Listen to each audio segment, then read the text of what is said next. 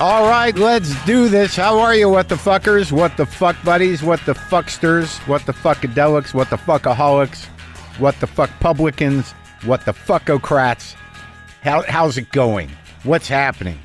I am, this is my podcast, WTF. I'm Mark Maron. I didn't forget who I was. I'm just there's a lot going on right now. Today on the show, Irwin Winkler. Irwin Winkler is a film producer. An amazing film producer. And when I got the opportunity to talk to him, I was like, of course. And he's got this book coming out. It'll be out. You can pre-order it. It's A Life in Movies, Stories from 50 Years in Hollywood. Comes out May 7th. But he basically goes from movie to movie that he's been involved with. And there's some great movies, and it's a very readable book. I'm not really selling the book, but it's one of these situations where I did read it in order to talk to him. You know, the movies this guy did from the very beginning. I mean, he's been at it a long time, but he did, what would you know? They Shoot Horses, Don't They? Early on, he did that. Point Blank with Lee Marvin, the Alcatraz. That's a good movie. Winkler did that. He did Rocky. He's done he's done a lot of the Scorsese films. Raging Bull he produced. He produced Around Midnight, which I didn't get to. We were bouncing around. I had about an hour and 15 minutes. But he did some of those Bronson movies, Breakout, a lot of these stuff that The Gambler with James Caan, the original one, Towback movie, great movie. But he just so True Confessions, that is a movie that is great that people don't really give it the respect it deserves. He directed Guilty by Suspicion with De Niro. Anyways, he's the real deal Hollywood guy, and he does it the old school way. And it was great to talk to him. So that's coming up. But I feel all right. Do I sound all right? All right, I'll be honest with you. Drank some coffee today, and I haven't drank coffee in a long time. And I made some coffee. I made some white roast. I made some, I'm drinking it right now. Pow! Look out. Just shit my pants. JustCoffee.coop. That's a classic ad that I made up and I didn't have to do. But yeah, I drank some coffee today, and I'm not going back to it, but my buddy came over. He wanted some coffee. I made some coffee. I figured I'd have some coffee, see what that does. And I don't think you can notice any difference. Can you notice any difference? There's not much difference in the way I'm talking because I'm drinking coffee, is there? I mean, there's a difference between tea and coffee, but you can't tell from, how I'm talking, can you? I exaggerated that. Hey, but yeah, so I've been doing some reading. I think I want to share the name of this book with you. I mean, like I usually do, but I don't know who laid this on me. I think it was one of you guys. It's called Fantasyland, How America Went Haywire, a 500-year history by Kurt Anderson. Maybe some of you have read this already. It's been on the bestseller list. And I rarely take real time to sit and read, and I've been making myself do that. Because you know why? Because I like to read, and it's a nice thing to do, and I don't make time for anything. I'm either sitting on my phone or I'm working on a thing or I'm running around doing dumb errands or necessary errands or I'm cooking, which isn't bad either. Cooking, reading, listening to country music is how I'm managing right now. And I don't need to manage. I mean, I'm okay. You know what I mean? I just took some taters out of the oven. Yeah. And that's not code. I actually took some taters out of the oven. I got a purple sweet potato. I got a yam, an orange sweet potato. I got a Japanese sweet potato, and I got a regular sweet potato. And that's how I roll. 4 different kinds of sweet potato. I bake them, I cut them up, and I pop them in my mouth when I'm feeling peckish. That and cashews, maybe an almond or a date. Yeah, that's how I'm living right now. That's it. Country music, some powerful jazz. I'm reading a book, and I'm snacking on potatoes and nuts. All right? You got a problem with that? And I'm thinking about things and I'm feeling my feelings. The book is great. The book Fantasyland. It really is this overarching sort of examination of the American spirit in terms of our propensity towards magical thinking and living in a fantasy, going back to before America was settled, to original pre-Puritan religious groups that came here looking to establish a righteous community, It was originally based in religion, and then he just moved through all of it. Right now, I'm halfway through the book. We're in the 70s. We're into conspiracies. We're into Disneyland. We've moved through Pentecostalism, and we've moved through P.T. Barnum. We've moved through a lot of stuff, man. But the book is compelling as hell. It's readable as hell, and it does give you a sense of the nature of the individual and the deterioration of our belief in reason and science. Not mine, but the neighbors, the weird neighbors. There's a historical precedent to this president's impact on the fragile brain of the magically thinking hordes. It's not going to make you feel better. It might make you realize that we were going to land here anyways, but there's no answers. There's no solutions. Fantasy, magical thinking, it's definitely ahead right now. And Lord knows, see, magical thinking. If that wins, what is the fantasy exactly? It's not going to be the world that I fantasized. Yeah, it's going to be a lot more singular, a little more myopic, which is a diplomatic word for, fascism, maybe. I don't want to throw that word around. Let's just say bad. How's bad? Is bad good? Just took some taters out of the oven. Hot taters downstairs. I got a few different types of hot taters. Yep, that's how I'm living. Looking forward to slicing them up, maybe eating a piece. I like sweet potatoes. Don't you? I think they're good for me. I've decided that. It's not based on bullshit, though, is it? How do we know what we know? What isn't bullshit? Look, man, I don't know who you think you are or what you think you're doing, but if whatever your life is built on, in terms of a job, seriously, if what you're doing doesn't involve math on some level, there's some bullshitting involved. Let's just be honest with ourselves. It might be bullshitting for the right reason. It might be righteous bullshitting, but we are built to bullshit, folks. It's how we survive. And God knows, listen to me, what's tumbling out of my face, huh? What is it? What was I going to tell you about? Oh, yeah. The Buddhism trip continues. And it's actually starting to have an effect on me. As some of you, if you're just joining our conversation, I made some comments that were funny, actually, about Buddhism. But some people took offense. Some people took hostile offense. Hostile Buddhists. A good friend of mine and my sponsor and a respected psychologist and writer, Dr. Steve, also a Buddhist. We've had some conversations. Got no problem with Buddhists. But somehow I pissed some Buddhists off and other Buddhists came to my defense. But this one sort of fleshes it out a little better. A little better. This is the Dukkha comedian subject line. Mark, I'm a longtime lover of the show. 2 thoughts. 1, the Brene Brown chat was important. You have a knack for engaging with social scientists and thinkers. Yes, continue bringing in the stars, but your inner philosopher and psychologist seems to roam most free when you're connecting with people like Brene. 2, you've received several points of feedback on the Buddhism comment from the Vincent D'Onofrio episode. While I find the situation hilarious and know you don't need another perspective, I do think you've overlooked the root cause of your audience's reaction. You likely have quite a few casual and committed Buddhist fans. This is because, like it or not, you're the Dukkha podcaster and comedian. Now, initially when I read that, that didn't sound good. Too close to Dookie, but it's spelled differently. D-U-K-K-H-A. Didn't know what it was. Now we get the explanation. Dukkha is the Buddhist concept of suffering and pain and the fact that much of life's mundane experiences are unsatisfactory. Now, many, if not most, comedians focus on suffering and draw their material from it, but you go deep into the depths of dukkha. I'm a dukkha deep diver, deep into the depths of dukkha. Many of your podcast intro monologues are you sharing the struggle of your mind, generating and recognizing suffering on a second-by-second basis. And you share this process with a degree of transparency and honesty like no other. In Buddhism, this is not a wasted process. This is the first crucial step. You hear that? Buddhists, I'm dukkha man. Yeah, I'm the dukkha guy. I'm living in dukkha. And dookie, by the way.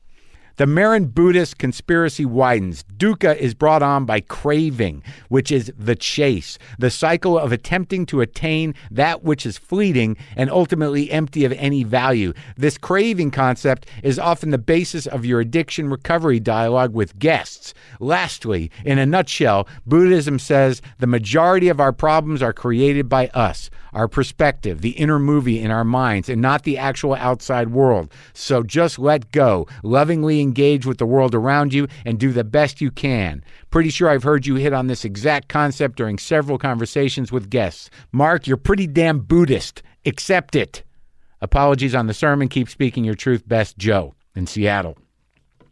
So there you have it, my Buddhist detractors. Looks like I was unconsciously being of assistance to the concept and practice of Buddhism, and apparently at the first step and moving through some other ones. I'm not yet at the, how eightfold, is it the eightfold path? See, that sounds like a hell of a path, but right now I'm sitting in dukkha and a certain amount of mental dookie. Okay? So I think that ends it. I think I'm going to take that as closure on the Buddhist situation. All right? We good? I feel pretty good. Hot taters downstairs. Folks, listen, if you want my tour dates, there's a lot coming. Go to WTFpod/tour. I'll plug them specifically another day. There's always time for that. What else have I got to tell you? I'm also going to have some upcoming dates where you can see Sort of Trust, the movie I'm in, directed by Lynn Shelton. That's going to happen. It's getting a release. Real movie out in the theater. I'm in it. Exciting. Exciting? How about exciting? Exciting? Exciting. Exciting. Holy fuck. Yeah, coffee's not a great idea for me. So Irwin Winkler came over. He's in his 80s. He's sharp as a tack. I just wanted to hit the movies and learn about how he got into the business. He's been a producer for 50 years. And we talk about some of your favorite movies, my favorite movies. We got a lot in. So this is also, he's got this book coming out, A Life in Movies, Stories from 50 Years in Hollywood. Comes out May 7th. And it's an easy read. Just little, just a few pages on each movie he was involved with. Like a good story on each movie he was involved with. And there's a lot of movies. So this is me talking to producer Irwin Winkler.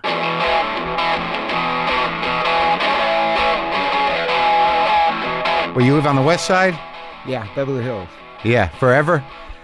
Yes, since we came out in 1966. My wife, when we came out, said, listen, because what happened is I left New York, came out here. She had to rent the apartment that we lived in New York and take care of the kids. So she said, two things I want, a convertible and a house in Beverly Hills, because she was born right outside of Beverly Hills. That's right. She comes from sort of a show business family. Oh, yeah, vaudeville. Yeah. And did you know her parents? No, you didn't? No. We met in New York when she had moved to New York. You've been in the business, is it what, it's over 50 years now? Yeah, well, 53 years, yeah. And I found it fascinating, like right out of the gate in the book, that I think what was really interesting is your awareness. Obviously, you would be aware as a producer that of how the business changed. How it changed in 5 or 6 stages in the book. You talk about the landscape of the business.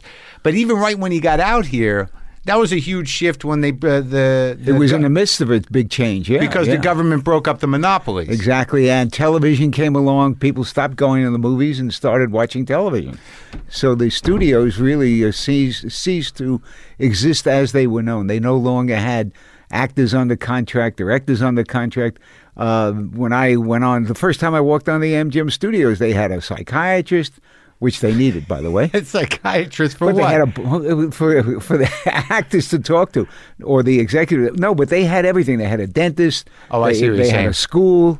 It was a whole city. It was a whole. They controlled everything in your life if you were assigned to them. That's interesting. It's like any other industry town that was built to service a particular industry. Yeah, that's an interesting. Yeah, like Ford Motor Company would go into a city, build a factory. That's right. And own everything around it. They rented the houses to the workers. And, yeah, it's interesting. It made an enclosed. DuPont, I think, did that in some areas, and I know that even MetLife did the Stuyvesant Town in New York City. Yeah. That. But in England, when they did these rural communities where they would build the coal mine, for instance, the coal company would own the houses that the people lived in. Yeah. They would own the grocery store that the people shopped in. Right. The doctors would work for them and not for the individual patients. They owned everything. It was kind of interesting. I think that you do a really good job at balancing in the book and in your life the idea that this was an incredibly big business, but it's also had this. There was the thing that it had the glamour and the excitement of making dreams of making. It's like it's a dream factory. Yeah, that's what they called them. They called them dream factories, and for a reason. So where did you come from originally? I came from Coney Island. Way back, Coney Island. Yeah. Coney Island, and my first job, really, which was part-time, was working on the boardwalk in Coney Island. And it was show business in its purest form. Sure. What happened is I worked in a bumper card amusement place, so where the cars banged into each other, and my job was to separate them. So I guess maybe that helped me in my later dealing with actors, separate everybody from being angry at each other and fighting with each other. So back then, have you been down to Coney Island lately? I haven't been there for years. My mother lived there until she died, and that was about 20 years ago. And so we hadn't gone back since. But I remember, hanging around Nathan's hot dog stand and all that stuff. Yeah, that was where I grew up. I talked to who was else? I think Mel Brooks is from there. Yeah, Mel Brooks is from Brooklyn, and then I probably Coney Island. Yeah, and Woody Allen too. Yeah, but Nathan's is still there with their hot dogs. Yeah. You like a Nathan's hot dog still? Yeah, actually, there's now a Nathan's kind of a mobile Nathan's stand on Central Park. South and Fifth Avenue. I remember in Manhattan. I remember they tried to make a chain out of it. I don't know if it ever took. Well, it's a mobile chain. It's one of a little stand. Yeah. But you think it's still a good hot dog? Or it's just okay. It's just nostalgia. I think the old ones were great because they probably never cleaned the grill, so the hot dogs were cooking in fat for about 20 years. And I bet you they still had the real pig casing on it. Like there was a snap to it. You know what I mean? So when did you? But you didn't. It wasn't your first job, show business, right? You went. That was show business, the bumper cars. Sure. And you saw the freak shows and the barkers. Absolutely. And that was definitely the beginning of. But how did you learn how to do what you did? Where'd you go from? Well, when I graduated I went to college in New York, went to NYU, and when I graduated, I was looking for a job, and I read a book. And in the book, there was a description of an agent. And it kind of sounded interesting. And I knew a guy as I was growing up that was a tall guy, and he always wore a black suit and a white shirt and a tie. And his name was Danny Welks, and he was an agent at MCA. And I thought, well, that guy looks so good wearing that black suit. Yeah. So I didn't know, and I went up to MCA and went looking for a job. MCA at the time was the big, big agency. And I didn't know anything. The guy asked me... In New York? In New York. The guy asked me all kinds of questions. I had no idea what he was talking about. And, of course, he didn't hire me. But I guess to get rid of me, he said, you should try William Morris because they were competitive. And they were looking down at the William Morris agency. So I said, okay. And I got the address, and I went up for an interview at William Morris. And sure enough, the guy asked me the same exact questions. But now I knew what not to say. So I got the job in the mailroom as a temporary for 8 to 10 weeks while the other guys in the mailroom might have been on vacation because it was end of college. So it was mid-June into August. And that's how I started. But you had no sense of what an agent really did, or you just not a bit. You like show business, so. I didn't even know. I was just looking for a job, and that seemed okay. And if somebody else came along and offered me a job as book publishing, I might have taken that, or selling shoes. It could have gone either way. Could have gone. As a matter of fact, when I was in the Army and stationed in Louisiana, I got a job in a shoe store selling shoes on Saturdays and Sundays when we weren't in camp. And you were okay with that? Yeah, I was a kid. I was doing it. It didn't matter. But you come back from were you in Korea? No, I was in the Army during Korea, but I spent 20 some odd months in Louisiana. And then you get out, and did you go back to school after that's that? when I went back. Yeah, what happened is I graduated high school rather young. I skipped a couple of classes. Yeah. And so when I went to NYU, I got into NYU out of high school, But as I say, I was like 17 Yeah. going to college, and there was still a lot of ex-GIs. Guys coming back from the Second World War, and they were in college under the GI Bill. Right. So here I was, this kid, and all the students around me were men who had really lived through 4 years of war. Yeah. Fighting the guys. Japanese Yeah. or the Germans, and Right. here I was. So I was really out of place, and I felt very uncomfortable, and the Korean War started, and I said, you know what, I got to get out of here, and I literally joined the Army. I was a volunteer. I joined the Army and spent 2 years in the Army. When I got out, I was now a lot more mature. Yep. Went back to NYU, and at that point, the GIs were already gone. Right. So I felt very comfortable, and I had a professor. I had one course I was taking because I didn't know what I wanted to do, and he was a man by the name of Leahy, a Professor Leahy, Yeah. and he introduced me to American literature. And Yeah. I fell in love with John Dos Passos and John Steinbeck Sure. and William Faulkner, all Yeah. the great American writers from You like the the 20s stories. and 30s. Yeah, Yeah. And I fell in love with it, and I started reading vociferously, and I kind of love that area. When I got to William Morris and seeing what was going on, I really decided that that's something I kind of liked and wanted to do. And I, frankly, 50 some odd, well, now it's 60 years later from when I started at William Morris, I've never done anything else and never had any desire to do anything You tell else. stories, Tell stories, exactly. and that was the incentive. Yes, it was. But you didn't go directly into producing. You were No, you not went at all. into personal management. Well, what happened was I was, at best, a mediocre agent, and I'm giving myself a lot of credit. I tell you, I don't even understand what these guys do. When I read your book, and I see the politics that are involved and the way decisions are made, and on some level, there's a real racket to treating an actor like they're special. You know, you know what I It's mean? not easy. Yeah. I mean, obviously the big But they star- are special Of in a course, way, yeah. of course. But I'm saying, like, they're just one piece of the puzzle. Obviously, an important piece, right? But it just sort of fascinates me, the politics of putting these movies together and dealing with the talent and dealing. It's crazy. So how does it start for you? You go into personal management? Yeah, well, as I say, a mediocre Agent, I got married when I was in the mailroom at William Morris. I was making $40 a week. Oh, and big future. yeah, and Margot, my wife, her mother and father were both vaudeville performers. Yeah, right. Her mother actually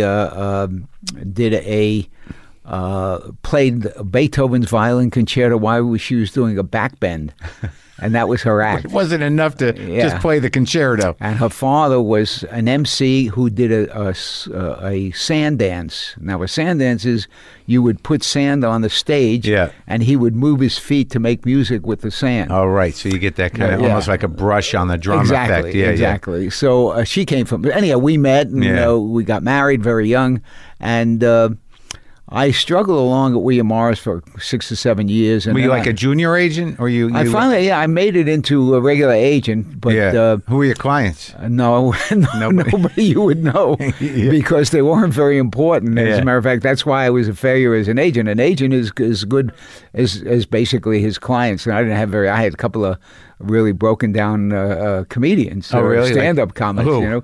Let's see, Sammy Shore, which He was your client? Sammy Shore was one of our clients. Yeah. And in fact, that's the first time I saw Barbra Streisand in a club in Greenwich Village. He was the leading act, and she was the opening act for Sammy Shore. I interviewed Sammy. Oh, did you really? He's still around. He's out in Vegas.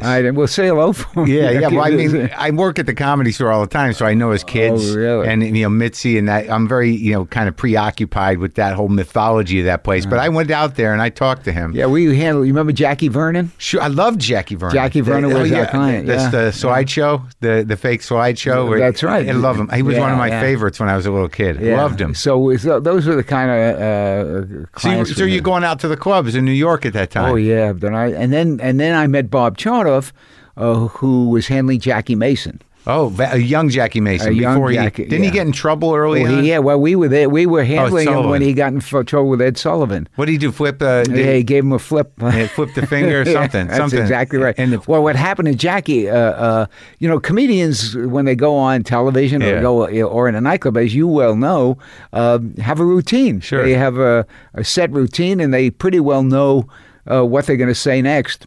And with Ed Sullivan, if you were on and you had a 4-minute spot, you had it pretty well rehearsed, where the laughs are going to be and everything else. And Sullivan to Jackie Mason, as he was going on, said, cut it down to 2.5 minutes. So here you go, and it was pretty tough. So in other words, you have to have your routine suddenly rewritten as you're heading to 2.5 to a live camera. And get half a joke out in 2.5. Yeah. So he gave him the flip, and that was a big scandal. So anyhow, Bob handled Jackie, and Jackie started doing really, really well.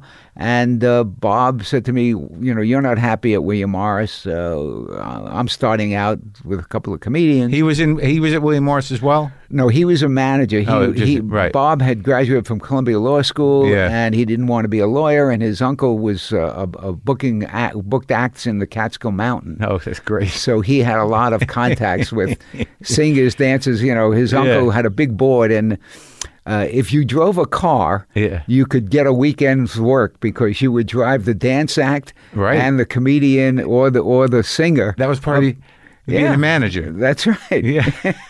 Everyone get in. I'll pick you up. That's right. And you ended up getting work for the weekend if you had a car and drove everybody around. Because in those days you would drive up to the Catskill, to the Borscht Belt, and you'd do 2 shows on Friday, probably 3 on Saturday, and 2 on Sunday, then head back into town. It was good. That was a good work weekend. That was a weekend, and so he had Mason and who else? Well, Jackie Vernon, and a couple other guys who I can't remember, nor could you.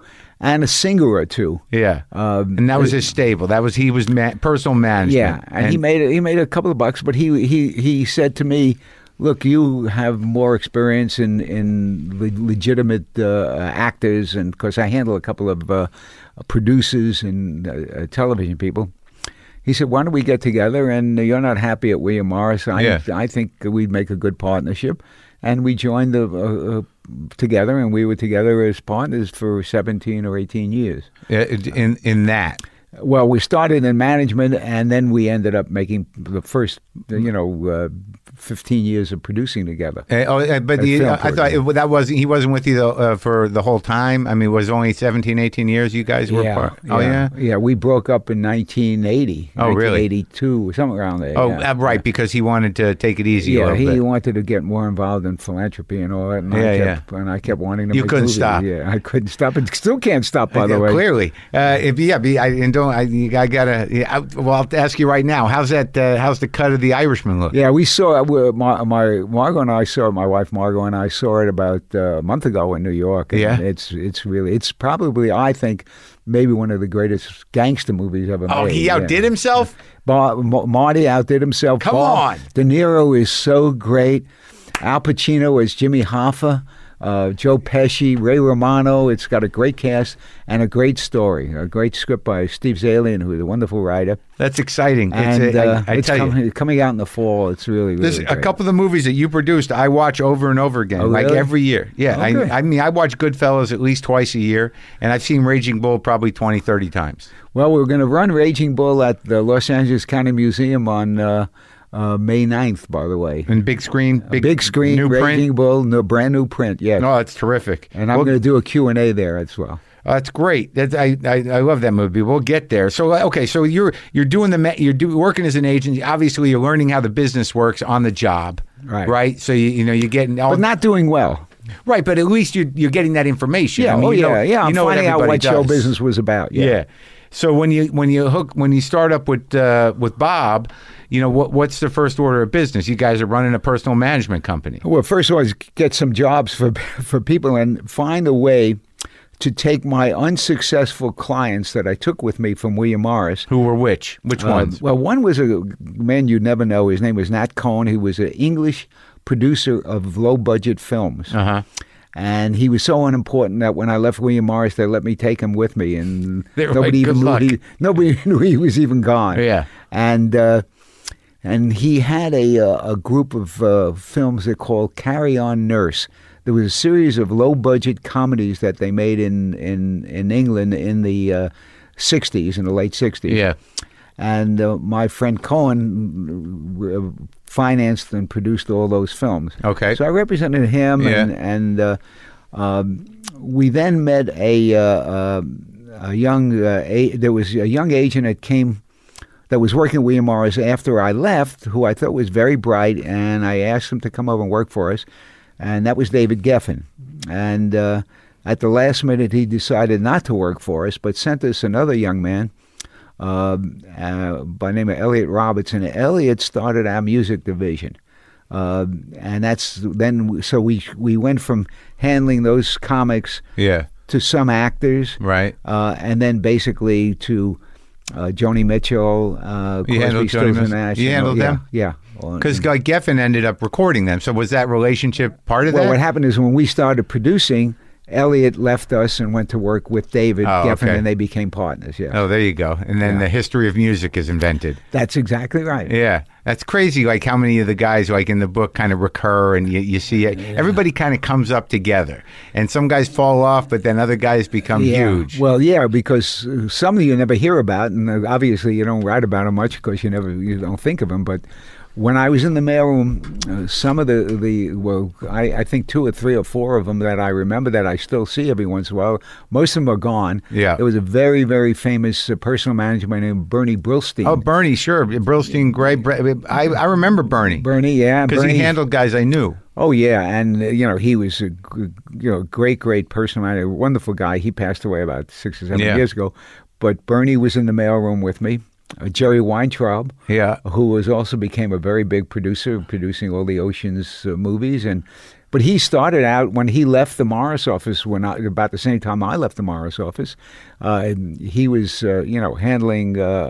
He went in to handle Frank Sinatra's big touring, and Elvis Presley's big touring. He was very, very successful. And he was a friend of yours. Oh yeah, we all hung out together. Because because you talk about how the first movie you did was Elvis movie. That's right. But I think what's fascinating to me, what I didn't really realize about producing and about the creativity in it, was that you guys, you would take a property, a literary property, or even just a story, find a writer, find a star, find a director, find a studio, find some money. That was really the job. There was no, you were part of the whole process. Is every producer like that? No. It seemed unique unfortunately to me. not. In fact, one of the reasons I wrote the book is because over the years people said to me, hey, what does a producer really do? Right. And the truth of the matter is the producer could do everything, could be everybody, including, I don't know, Madonna's hairdresser's brother, who somehow became the producer of just some gets movie. a credit for no reason. Exactly. Right.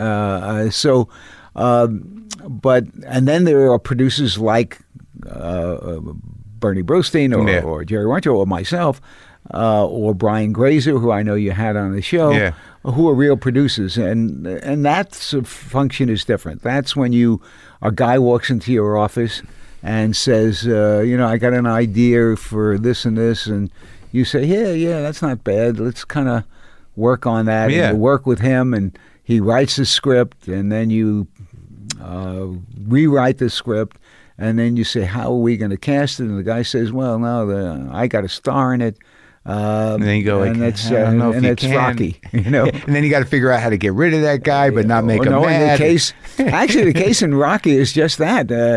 Stallone came to see Bob Charnoff and I as an actor, but we didn't have a part for him. And after we chatted for a few minutes and he left the office, as he was leaving, he said, "Oh, by the way." And I'm not going to try to imitate Sly. Yeah.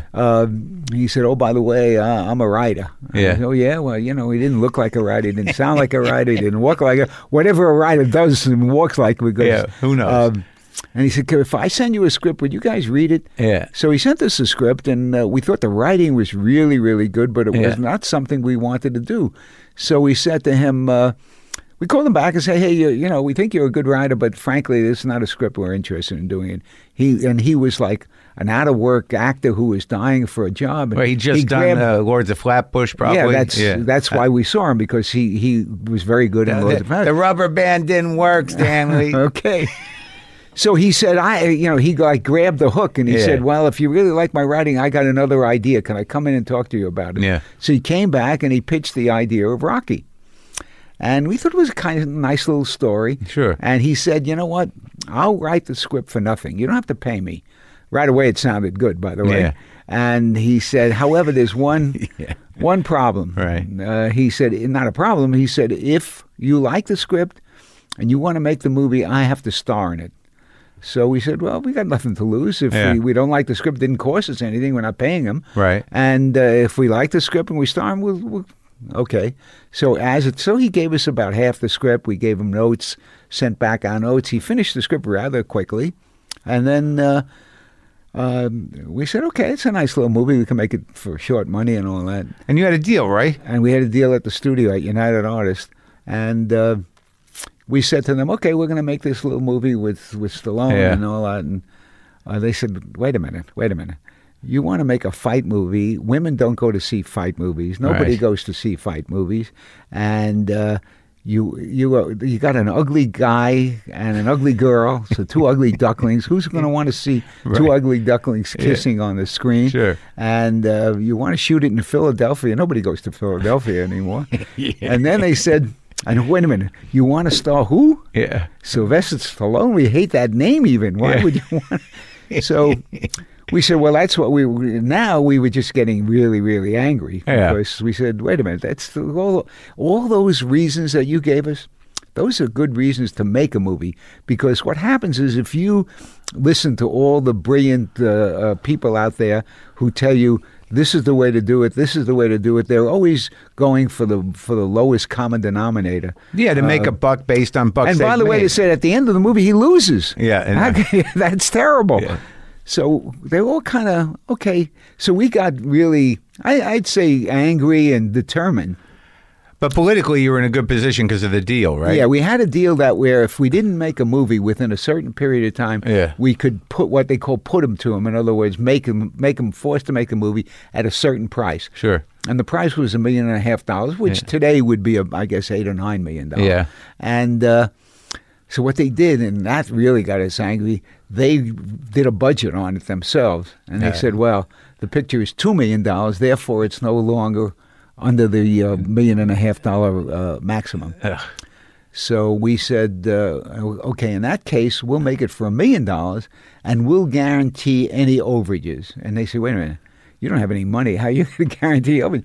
So we kind of wrote a personal note. We put up everything we had to guarantee whatever overages there were. As it turned out, there were like only $25,000 in overages. Yeah. So then they were forced to make the movie, and they reluctantly made the movie. But they thought they were making it with a different guy. They thought Stallone was...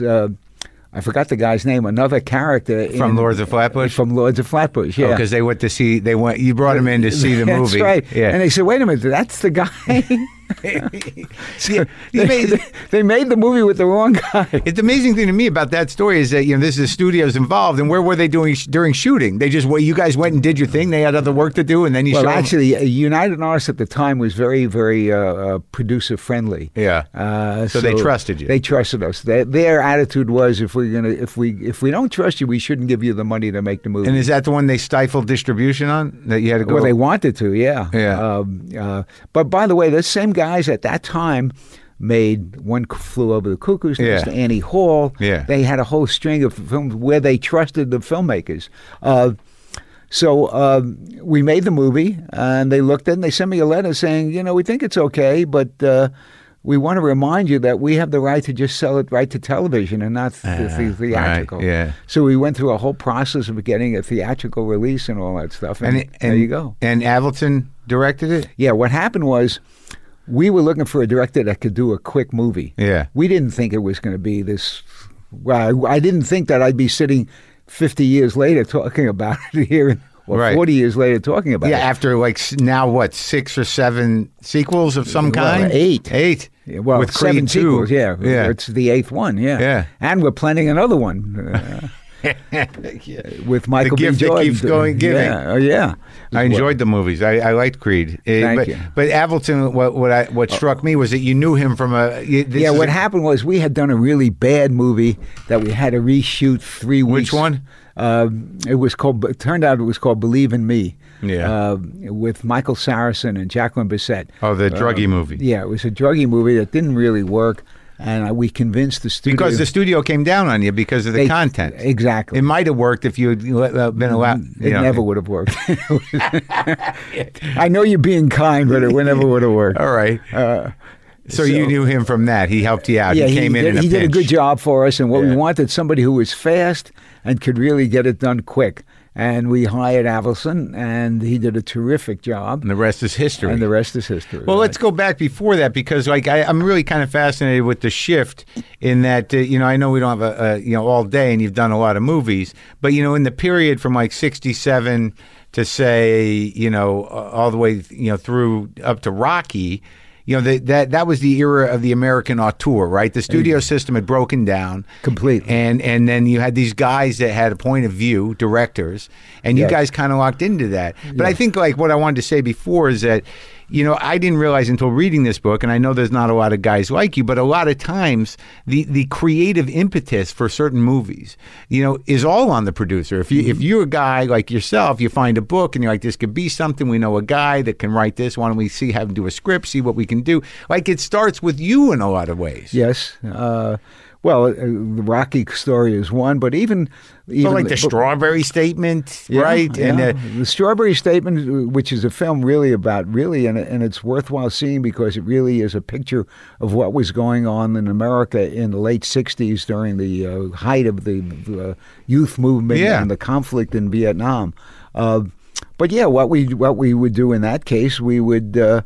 We found a story that was in New York Magazine, or tipped off about a story in New York Magazine because we knew the editor, and hired a writer to write the screenplay, convinced the studio to finance it and cast it and make the movie. And what about like they shoot horses, don't they? I just watched that because I interviewed Jane.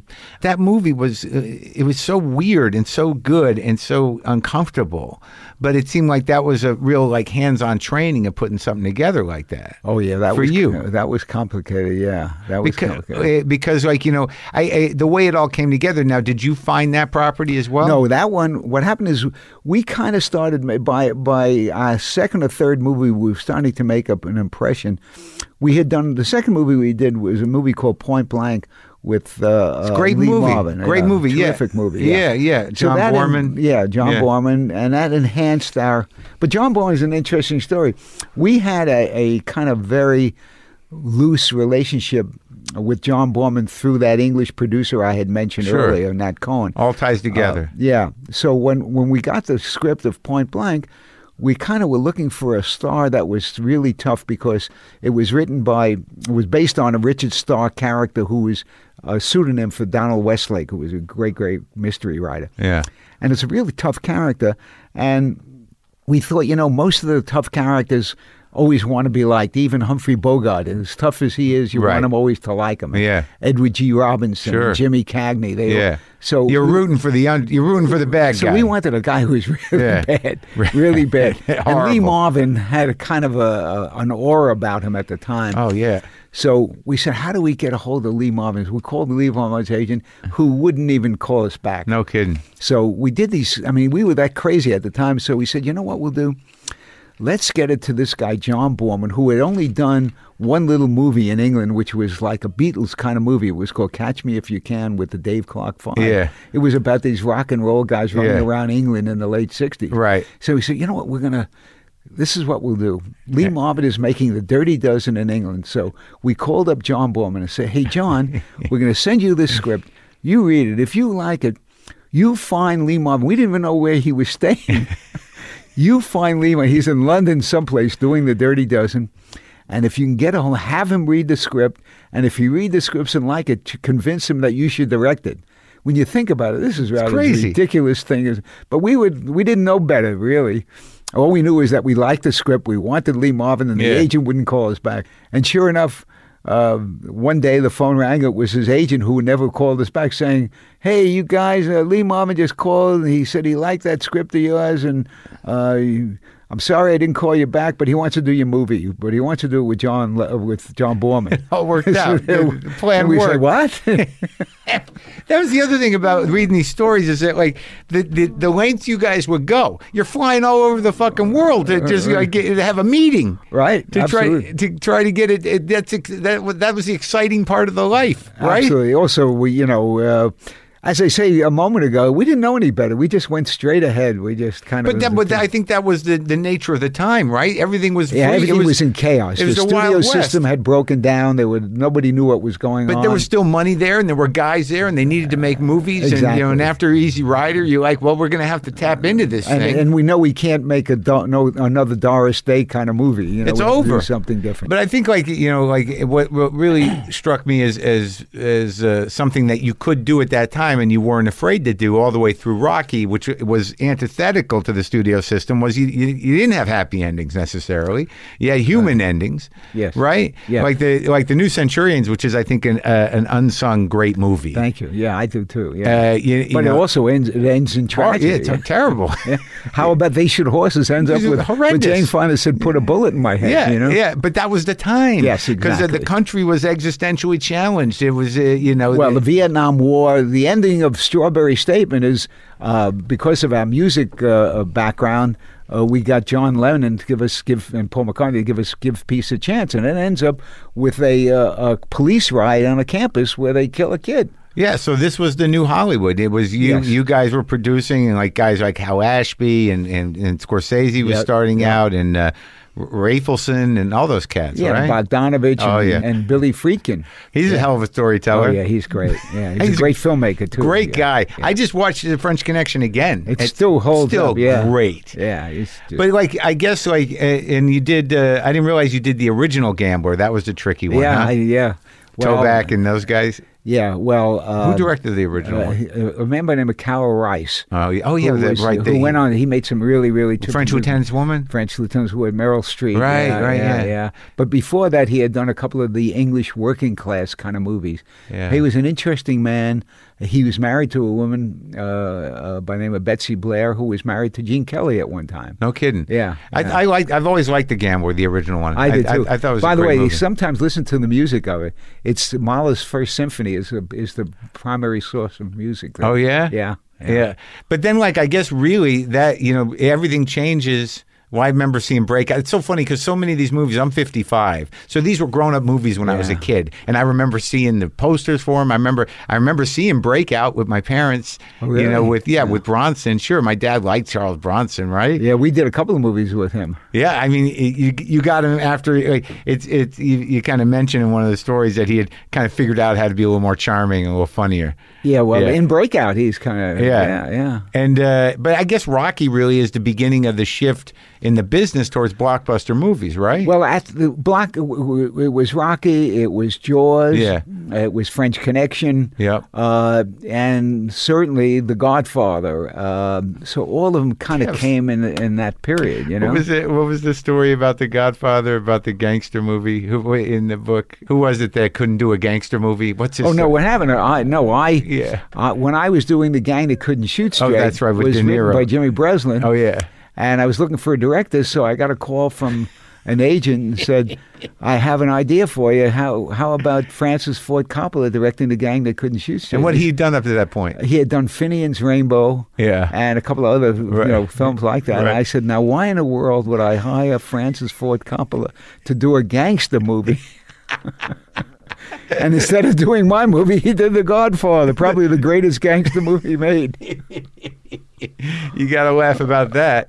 Well, when did the relationship with Martin Scorsese begin? Because I mean, you did several. You did, New York, New York. You did Raging Bull. You did Goodfellas, and now I did Wolf of Wall Street. Right. I did Silence, and now The Irishman. Yeah. So how does that begin? Because you were working with De Niro with the I did the gang De Niro that couldn't did the gang straight. that couldn't shoot straight. And what happened was, I had seen Mean Streets at the New York Film Festival, and I thought it was really terrific. And he and I had a coffee together afterwards, and just chatted. And he was a big fan of Point Blank. As a matter of fact, in Mean Streets, he uses the poster of Lee Marvin and Point Blank in a scene. Yeah. So I was very interested in him because I thought, how did he even know about Point Blank? Yeah. So we got together, we had a drink, and we kind of got friendly very quickly. And then I got a call from his agent and said Marty had read in one of the trade papers that I was doing this big band musical called New York, New York, and he loved that era, loved the music of it, loved the whole story about it. He loved the big MGM musicals that were made by Vincent Minnelli. That's what you grew up with, right? Yeah, and he'd like to talk to you about it. And then we talked, and I was thrilled because I was talking actually to Gene Kelly about directing it. And then I realized that the story needed a modern thought to it because it was too traditional. Not only was the big band era traditional, the music was somewhat traditional. Yeah. I needed somebody who could really shake up the story. And I thought, okay. Humanize it? Like make it tougher. Yeah. Make it tougher because it was too soft. It was the story is about a man and a woman who were together. Was it? Did you say it was loosely based on an act you had seen? Yeah. What happened is when Bob Charnoff and I were in the management business, we handled a very, very good cabaret singer by the name of Felicia Sanders, and her husband was her pianist and accompanist, and he was a great piano player, great piano player. But she was kind of between the two of them. She was the one that brought in the money. Yeah, and he had whatever ambition he had as a pianist was subjugated to playing little ditties behind Felicia Sanders because that's how they made their living. And I was always struck by what their relationship must have been and how, whether he was jealous of her success, yet he loved her and he suppressed all his talent for her. Yeah. And I don't know that she ever really appreciated him or what he did. And that's what gelled in your mind as a story? Exactly. That's what caused the story to be. And that's why I hired somebody to write the story based on my experience with Felicia So it's not Sanders. quite A Star is Born because he never becomes a star. Exactly. Yeah. It's the opposite of Star is Born. It's and she never really, reached the heights. But you're right. It's the guy that suppressed his talent. And that was the kernel of it. So that's a sort of a sad. By the way, you're story. talking. What does a producer do? That's one of the things. You have this idea, right? That's what I mean, and it starts with you. Yeah, and I hired a guy by the name of Earl McRausch. The only reason I hired him is because I read some script that he wrote. He had never written anything that made, but I made a cheap deal with him. So I didn't have a lot of money, so I got him to do it cheap. Yeah. Anyway, so Scorsese liked the idea, and he liked the script. And he brought the toughness to it. And then... But it was a hard sell, a musical in 1977. Well, what happened was we had a little heat because of Rocky. Yeah. So this came right after Rocky, right on top of it. How do you feel about that decision now? Yeah, pretty good. You do? Well, I mean, what happened was things came out of each other in a way. Yeah. Because while we were doing New York, New York, Bob De Niro was walking around with this book all the time called Raging Bull. Right. And Marty Scorsese was walking around all the time with a book called The Last Temptation of Christ. And because we all kind of bonded together on New York, New York, De Niro said to me, look, I got this book. Why don't you produce it and we'll make this movie. And that took years, though, right after. Oh, it took many years. But like the New York thing, like, Bob went out and he learned how to play saxophone. You did everything you could, the music, and you got the edge to it. And how did it do at the box office? Not well. Yeah. Not well. Why do you think? Huh? Why do you think? It was very tough. It was very tough. Except, we got a pretty good song out of it. That's where the song came from. Oh, that Frank took. What happened was, in the script, during their courtship and while they're in love and everything is going well, he says, I'm going to write a song for you in a major chord. A big song in a major chord, and that was kind of the theme of the movie to some extent. And then Liza, because she had such big success with Candy and Ebb, the songwriter and composer of Cabaret, she said, why don't you hire Candy and Ebb to write the song? So we hired Candy and Ebb, and they wrote 4 songs, and we all went to New York, and they played the song for us, and the New York, New York song was kind of a little ditty. And we all said, wait a minute, this has got to be a big, dramatic song. And they said, well, we don't want to write a big, dramatic song because we don't want to compete with the Comden and Green Leonard Bernstein song, New York, New York, It's a Wonderful Town. Right. So we said, wait a minute, we don't care about that song. Yeah. I mean, we want you to write a big, big, dramatic song. And if you can't write it, we'll get somebody else to write it. Yeah. They said, okay, let us try again. And 2 weeks later, I'll never forget it, I got a tape, an audio tape, and my wife and I were going to dinner at the Palm. Yeah. And I put it in the audio player in my car, and it was Candy and Ebb at the piano singing New York, New York. Uh-huh. And that's how we knew we had something. Yeah, and then Frank took it later and made it. And it didn't saved his career. We couldn't get anybody to play Liza's version, and it was really, really great. Radio didn't want to play it. Sinatra was not doing particularly well in the late 70s.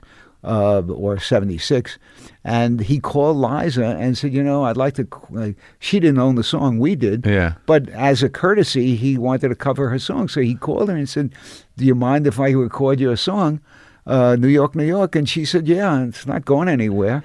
And he did it, and it became a great, great thing for Sinatra's career at the time, and it became the theme song of New York Now, and what it means to be make it there, you can make it anywhere. And you own that song. Yeah.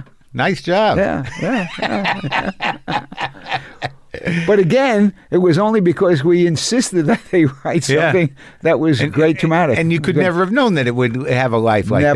Never know. Because as far as we're concerned, after 2 years, if you can't get it played, it's over. And also, the movie did okay, and it was a great experience. But whatever you lost on the movie, you got back on the song. Yeah, and also from that movie, I ended up making Raging Bull. Yeah, and Last Temptation of Christ. Well, I ended up going through the process of at the last minute, we were so over budget and so in difficulty on the right stuff that I had to devote more time to it. Bob and I had to really spend a lot of time on the right stuff, which turned out, I think, one of the best movies I've ever been involved with. It's one of my favorite movies. And so I asked Marty to let me, I turned it over to him and never got credit on it. I think the amazing thing about The Right Stuff, and I don't want to jump over Raging Bull, but was that I think the comedy of The Right Stuff is genius. It just rides this line. Yeah. But it's there. I mean, it's really a funny movie in some ways. Not like a slapstick comedy, but there are moments just out of the sort of the insanity of trying to get these guys into space that are hilarious. You had Harry Shearer, Jeff Goldblum running down the hall. Yeah. They got Sputnik. It was just fun. It was definitely and the Lyndon Johnson character. Yeah, great. Yeah, and wanting to be on television. Because of John Glenn's wife. That's right. Can't deal with yeah. But Raging Bull, I mean, again, this is something that was a property that that Bob was interested in, that someone else owned, that you got, right? And you wrestled this thing into existence, really. Well, yeah, we did, because Bob's passion for it and ultimately Marty's passion for it really was incredible, and by then, we had made such a success with Rocky, which was an Academy Award winner and did great business, that we were able to force the studio into making Raging Bull because they wanted us to make a Rocky 2. But it turns out it's a truly different movie. Very different. And I like the whole process of trying to figure out how to make that character sympathetic, and and dealing with Paul Schrader and what I don't remember what was the final script? Whose script was it finally? Well, finally the script was written by Marty Scorsese and Bob De Niro. What happened was Paul did a really, really good job as far as structure is concerned. He's a dark cat, though. Yeah, he is dark, and we wanted more passion in a way. Right. So Marty and Bob, we kind of sent them down to get away from it all. They went down to the Caribbean to I forgot the name of the island, and they spent 3 or 4 weeks. St. Martin's? St. Martin's, yes. Hey. So what I found fascinating about that whole story, outside of the process and the editing and how it was shot and him learning how to fight and putting on the weight, all the stuff that we already know, that there was one moment in the story that really was like revealing about Schrader and also revealing about what you're talking about now and finding the passion when when he's locked up in that jail cell and Schrader had scripted him jerking off, right? And that wasn't the way to go for the character, and somehow not that it was offensive, guys jerk off, whatever, but that character was not that guy. Exactly. And it really says something about Schrader's inner life, not in a negative way, that he would have taken it in on himself, but then the choice to have him punch in the wall. I'm not an animal. Yeah. With that, that was between Marty and Bob. Yeah, it was there was something about that. It's a very odd kind of like predicament. Like this guy's not going to jerk off in the cell. He's going to beat the walls up. Right. Yeah, I just thought that was kind of a fascinating. And beating up himself. But then, of course, the job also, and I mentioned in the book, then the process of making a film there's a complication to that. Then the prop man and the set dresser come to me and say, what should we do with the wall? Yeah. How do we build the wall? Because we don't want Bob De Niro to break his hand. Because he would. Yeah, because he'd punch the wall. So we have to make the wall look like it's real enough and still not give him not break his hand. So you have to build it. So all that kind of process comes into in a way to build it up. And the type of producer you are, you're involved with all the nuts and bolts of it. Yeah. And obviously it's one of the greatest movies ever. And again, not realizing it because it's been a while, and I didn't know the context of the industry then, that to have a guy that violent towards his wife, the language, and then towards his brother. Even today, if you look at it, you're a bit surprised by it. And you got away with that. How? Well, what happened is, again, we had a lot of credibility because we had won an Academy Award for Rocky, and what happened is Rocky was in a way the opposite of it, because it was a film that was really, really, I think of as a great romance and a great story about believing in yourself and never backing. If you have your chance, take it and run with it. Raging Bull's the opposite. Well, in a lot of ways, yes. Yes. It's what violence can do to you in a way, Yeah, and pride and ego and all of it. Yes. Yeah, it did well, obviously, at Raging Bull. It's still doing well. It still gets played all the time, and it's considered really, really one of the classic films of that period. And like the story of The Right Stuff, which I thought, I love Philip Kaufman and I love the movie, but it wasn't the story of the disappointment. Is kind of baffling. In retrospect, like this is a great movie. And again, you wrangled it yourself with Tom Wolfe, right? Right. Yeah, Tom was an old friend, and he gave us an early look at the book. Yeah. And so you got the property. Yes, we bought the property cold. Yeah, and then out of our own money, by the way. And eventually, you pulled in Philip to write it, and he wanted to direct it. Well, what happened is originally we hired another writer to do it, and we weren't happy with the screenplay. Yeah. And then we gave it to Phil, and we asked him to write it, and then he didn't want to direct it, so we had to convince him to direct it. Yeah. And what you get is this, like, it's sort of a masterpiece. By the way, the original writer was William Goldman, who was also a great writer. Just passed away. Yeah, who wrote all the President's Men. But it turned out we didn't like the script. Yeah. Which was, everybody was kind of stunned by it. Right, and he took his money, and he didn't want to do the second and third pass. And that's when we brought in Kaufman, yeah. Now, like, when you look at that, the arc of that film and the making of it, it was like kind of a spectacular event. You got NASA on board, and it just does nothing. I mean, how do you explain that? Like, you go to the theater the day of, you think it's going to be a big hit, and there's nothing. Nobody there. Yeah. I tell the story because I got up that morning of Friday. We had got great reviews. We had like 10 pages in Newsweek magazine, 10 pages in Time magazine. It was really, really great previews and everything else. And I got up that morning and I drove to Hollywood to see it was playing at the Chinese Theater, and there was nobody outside. And I thought, oh boy. There was such a crowd that the theater manager let everybody in early because they were rioting to get in. course, when I looked in, there was nobody there. Yeah. So I said, well, I knew right then I was in trouble. But Right. I drove to Century City where it was also playing. I thought, well, maybe everybody went to Century City. Turned out there was nobody there either. Oh, my God. And that night at home, in really, really a depression, my son Adam came to me. He was going to Beverly Hills High, and he said, Dad, he said, the strangest thing happened. My teacher arranged for everybody to go see your movie, The Right Stuff, at the theater in Century City tomorrow. All they had to do was sign up, and they didn't have to go to class. They can go to the movie. I said, well, that's great. That's wonderful that your teacher did that. He said, yeah, but nobody signed up. Oh, my God. So I said to myself, wait a minute. They'd rather sit in class than go to see my movie. That's not good. What do you think? Why do you think that happened? You know what? You never know. There is absolutely no reason for it. No reason. I thought about it for 30, 40 years, and I really have never figured it out because it's a really, really a score that's absolutely great by Bill Conti that won an Academy Award. It's about America. It's about the best things in America. Yeah. It ends up with a heroic performance by Sam Shepard. Oh, yeah. And it's about America conquering space. Yeah. It's funny, as you said. Yeah. It's moving, and we couldn't get anybody to see it. And it won 4 Academy Awards. It was nominated for 8 Academy Awards. To this day, I'll never figure out why. That's wild, man.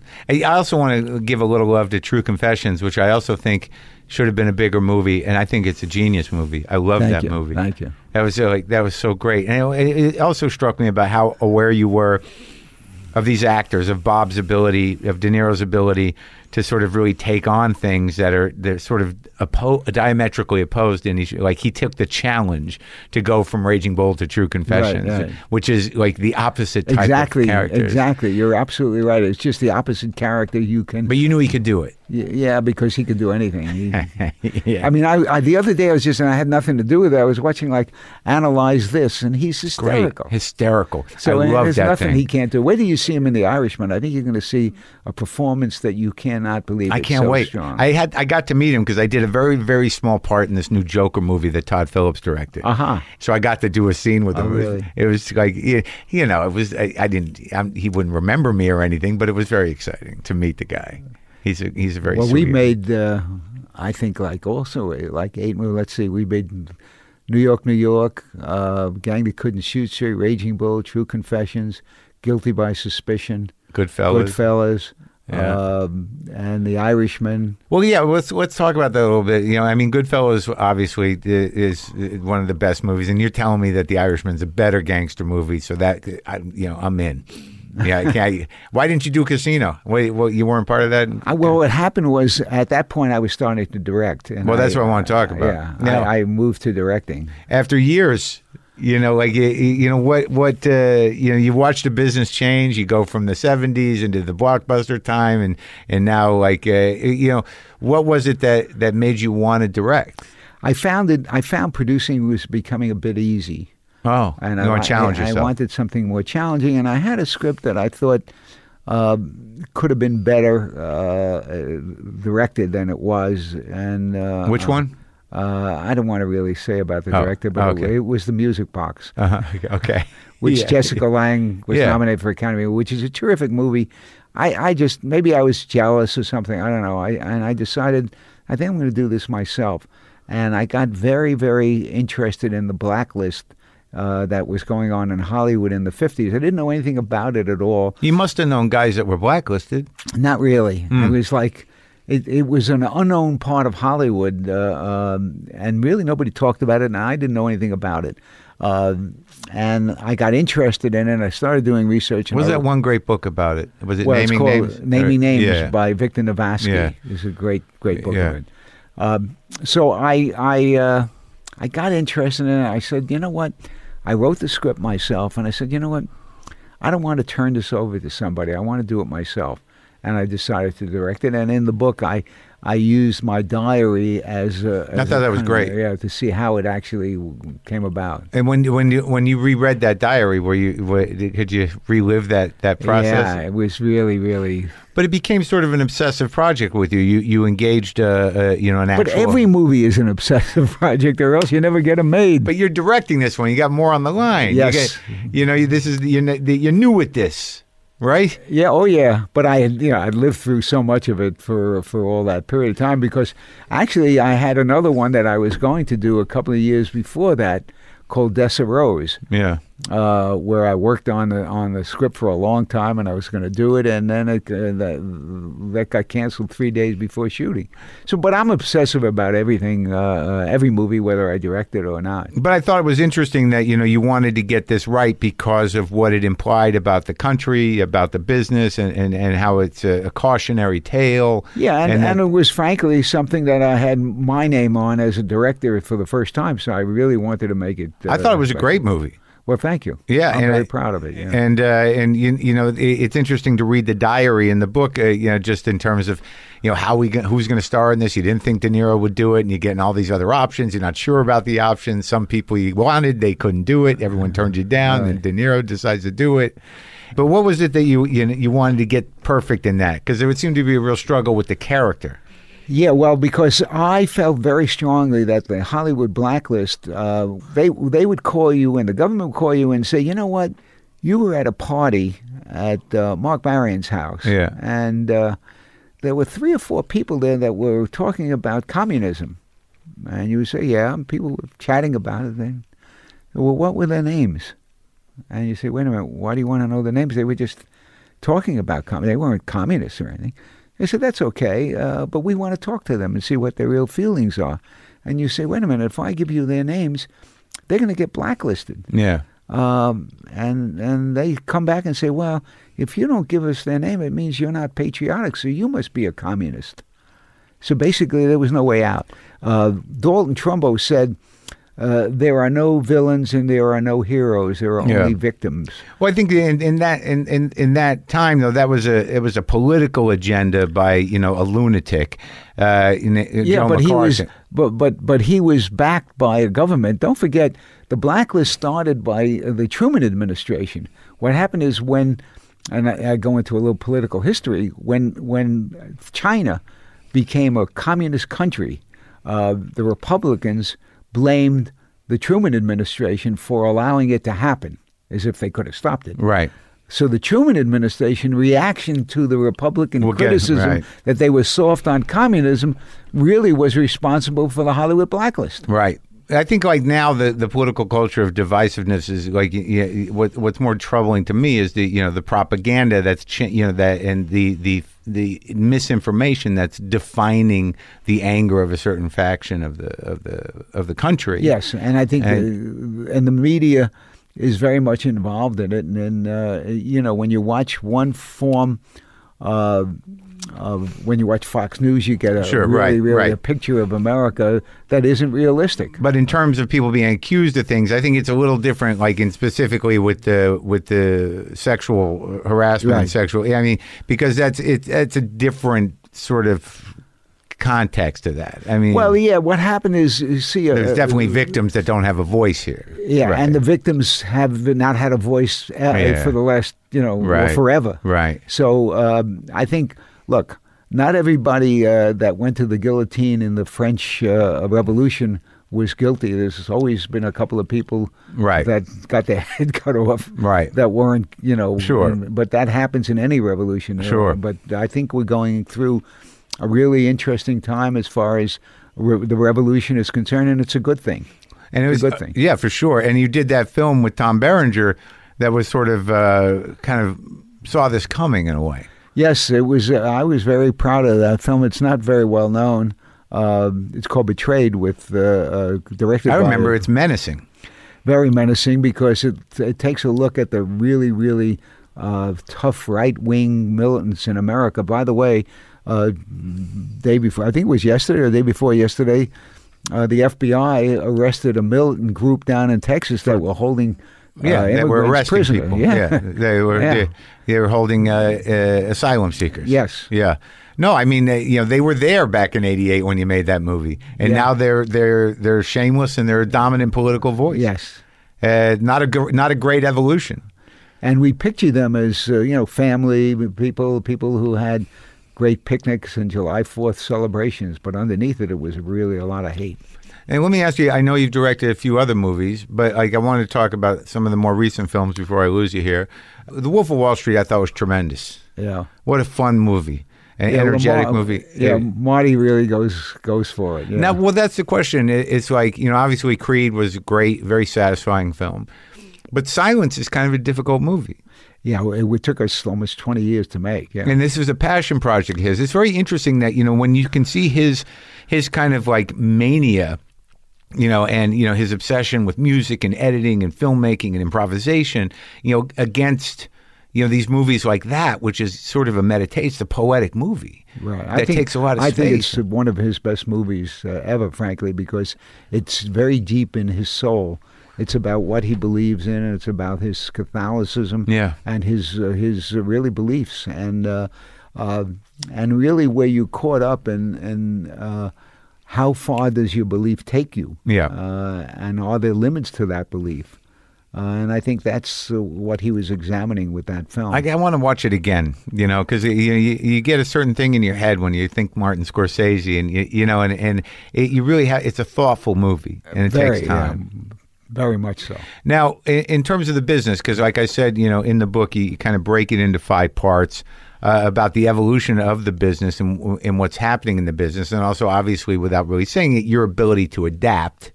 Now, when I read about what it took to make some films and, these negotiations with the actors, agents, executives, everybody, directors, that now the entire ability to make a movie is untethered from any of that. You can just make it on your phone if you really want to, and people have done it. Right.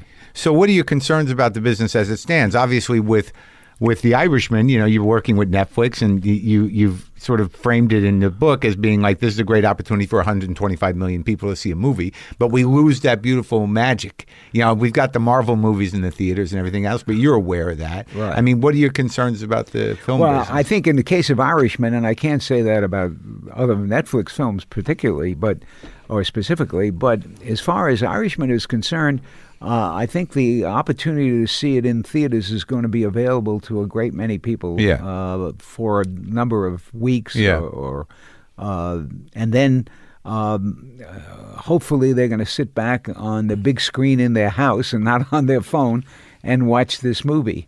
But I think basically back to the time of home video when the business, when I first came, was in the throes of television's grasp. Yeah. Everybody predicted nobody would go to a movie. Why see a movie if you could see it on television at home? And then it was, why see a movie if you could have a DVD that you could put into your, or actually a videotape? Right. Why do that? And I keep thinking about the DNA of all of us, whether we're Californians or New Yorkers or Londoners or South Africans or some guy in Tokyo. People. In our DNA, there was some man or woman who scratched together a couple of stones and made a spark and made a fire. Yeah. So these almost Neanderthal people, or maybe a little more sophisticated, gathered around the fire, probably to keep warm at the time. Yep.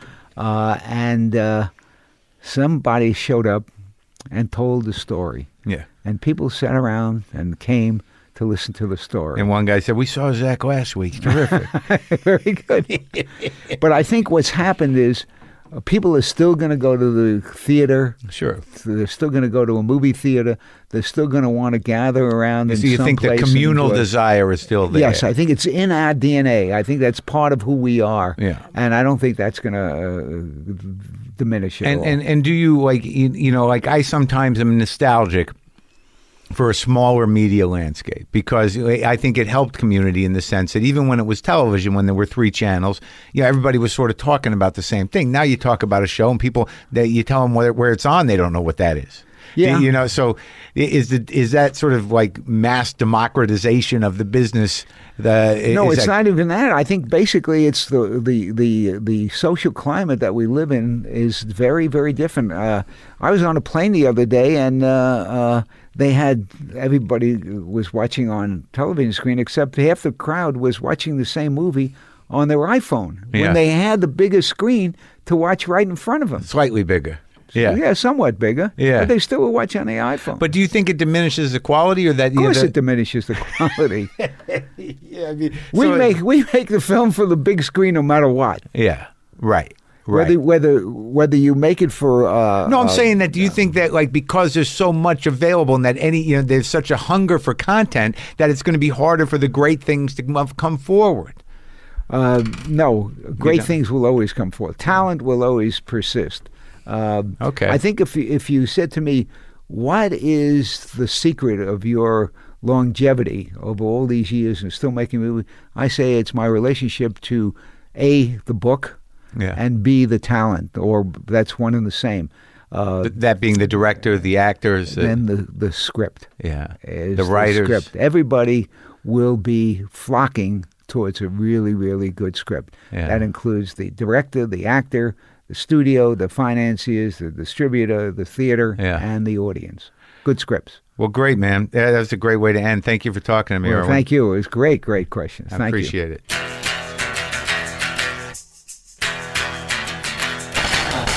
Yeah, I know I didn't get to everything, but what a great guy, what a great talk. Some real good stories, man. Good stories. Irwin Winkler's book, A Life in Movies, Stories from 50 Years in Hollywood, comes out May 7th. You can pre-order it now. Okay, now I'm gonna play some kind of bouncy, echoey. It sounds a little Senegalese to me, right? All right, here we go. Here we go.